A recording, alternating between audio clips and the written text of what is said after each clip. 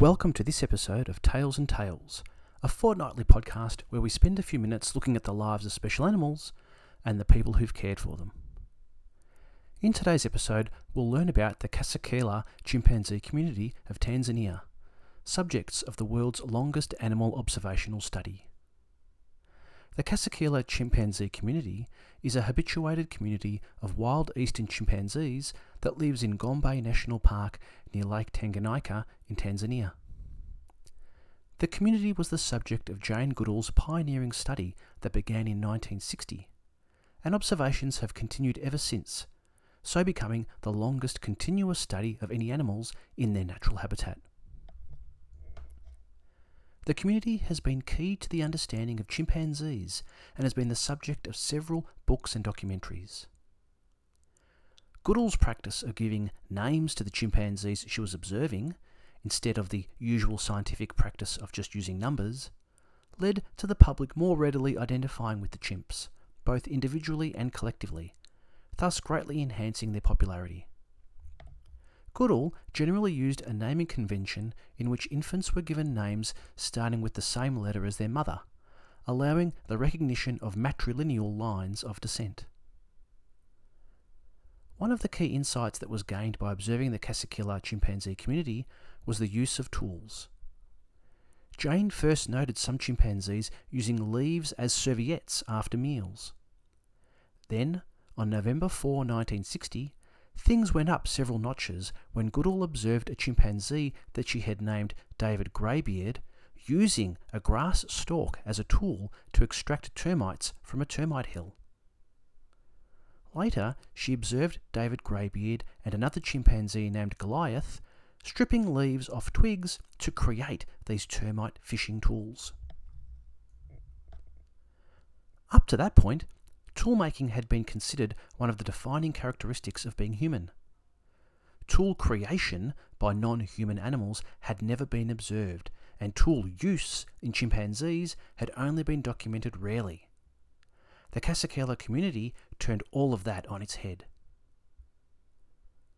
A few days earlier, on October 30, 1960, Goodall had observed the community's chimpanzees eating the meat of a red colobus monkey, which turned out to be one of the chimp's dietary favourites.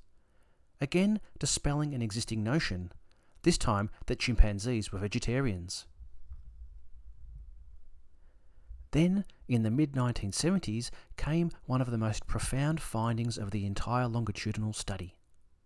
The chimpanzees of the Kasekala community were observed to engage in ongoing coordinated attacks against the chimpanzees of the neighbouring Kamana chimpanzee community, ultimately wiping it out. To give this event its full extent, the Kamana community had originated from a split within the Kasekala community. In the early 1970s, several of the Kasekala chimpanzees, including 8 adult males, started keeping to the northern portion of the Kasekala range, while others, including 7 adult males, kept to the southern portion of the range. The two groups became hostile towards each other and had less and less to do with each other, and eventually the southern community became totally separate and was then referred to by researchers as the Kamana community. By 1974, the Kasekala males began to attack the Kamana chimpanzees in what was referred to as the 4-Year War. Researchers described these attacks as being in the nature of attacking raids, as opposed to simply defending their own territory. The Kasekala chimpanzees did not collect food during these raids, although at least 3 Kamana females were brought back to the Kasekala community. Kamana chimpanzees were brutally attacked during these raids and often were killed. According to historian Ian Morris, this 4-Year War represented the first time scientists had observed chimpanzees deliberately seek out, attack, and leave for dead chimps from another community, and has been described as the first record of lasting warfare among non-human primates. By 1977, the Kamana community had been completely wiped out, and the Kasekala community absorbed its territory. Annexing the Kamana territory brought the Kasekala community in contact with the neighbouring Kalande chimpanzee community. The Kalande community may have been opportunistically attacking the weakened Kamana chimpanzees during the 4-year war, and after Kamana was wiped out, they began to attack the Kasekala chimpanzees. At least one Kasekala female was badly injured in an attack by the Kalande chimpanzees, and at least 2 infants were killed in such attacks. This conflict ended in a stalemate by about 1980. The term alpha male has entered our everyday language and is now even used as a slang term when applied to some human situations. However, the original understanding of the concept came from observing the Kasekala community. The alpha male is the highest ranking male, the most dominant chimpanzee, and can control most situations, including situations in which he is opposed by other males. Nonetheless, an alpha male typically cannot completely monopolize breeding opportunities, and in some cases, lower ranking males have actually been more successful at mating than alpha males, since the alpha male has to spend a fair bit of time and energy maintaining his rank. However, a very secure alpha male can use his status to increase his access to females, especially during the period when they are at peak fertility. Alpha males attain and retain their rank through a combination of aggression, popularity, usually acquired through grooming tribe mates, and displays of physical dominance. Alphas use these methods in varying combinations based largely on their own personalities, as the following accounts show. Goliath was the first chimpanzee Goodall recognised as an alpha male. In 1964, Mike, who was previously a low-ranking male, deposed him. Mike had figured out that incorporating cans and other objects left by the human researchers into his displays would make them more effective. These intricate displays impressed the other chimps, who allowed him to take over the alpha male rank. By 1969, a group of younger males, including Humphrey, Fabian, Fegan, and Everett, challenged and defeated him, making Humphrey the alpha male and returning Mike to his low-ranking position.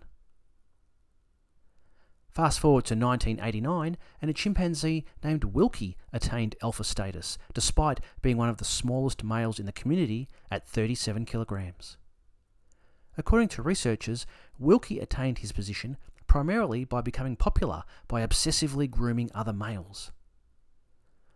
Unlike most males, Wilkie also invested time in grooming females.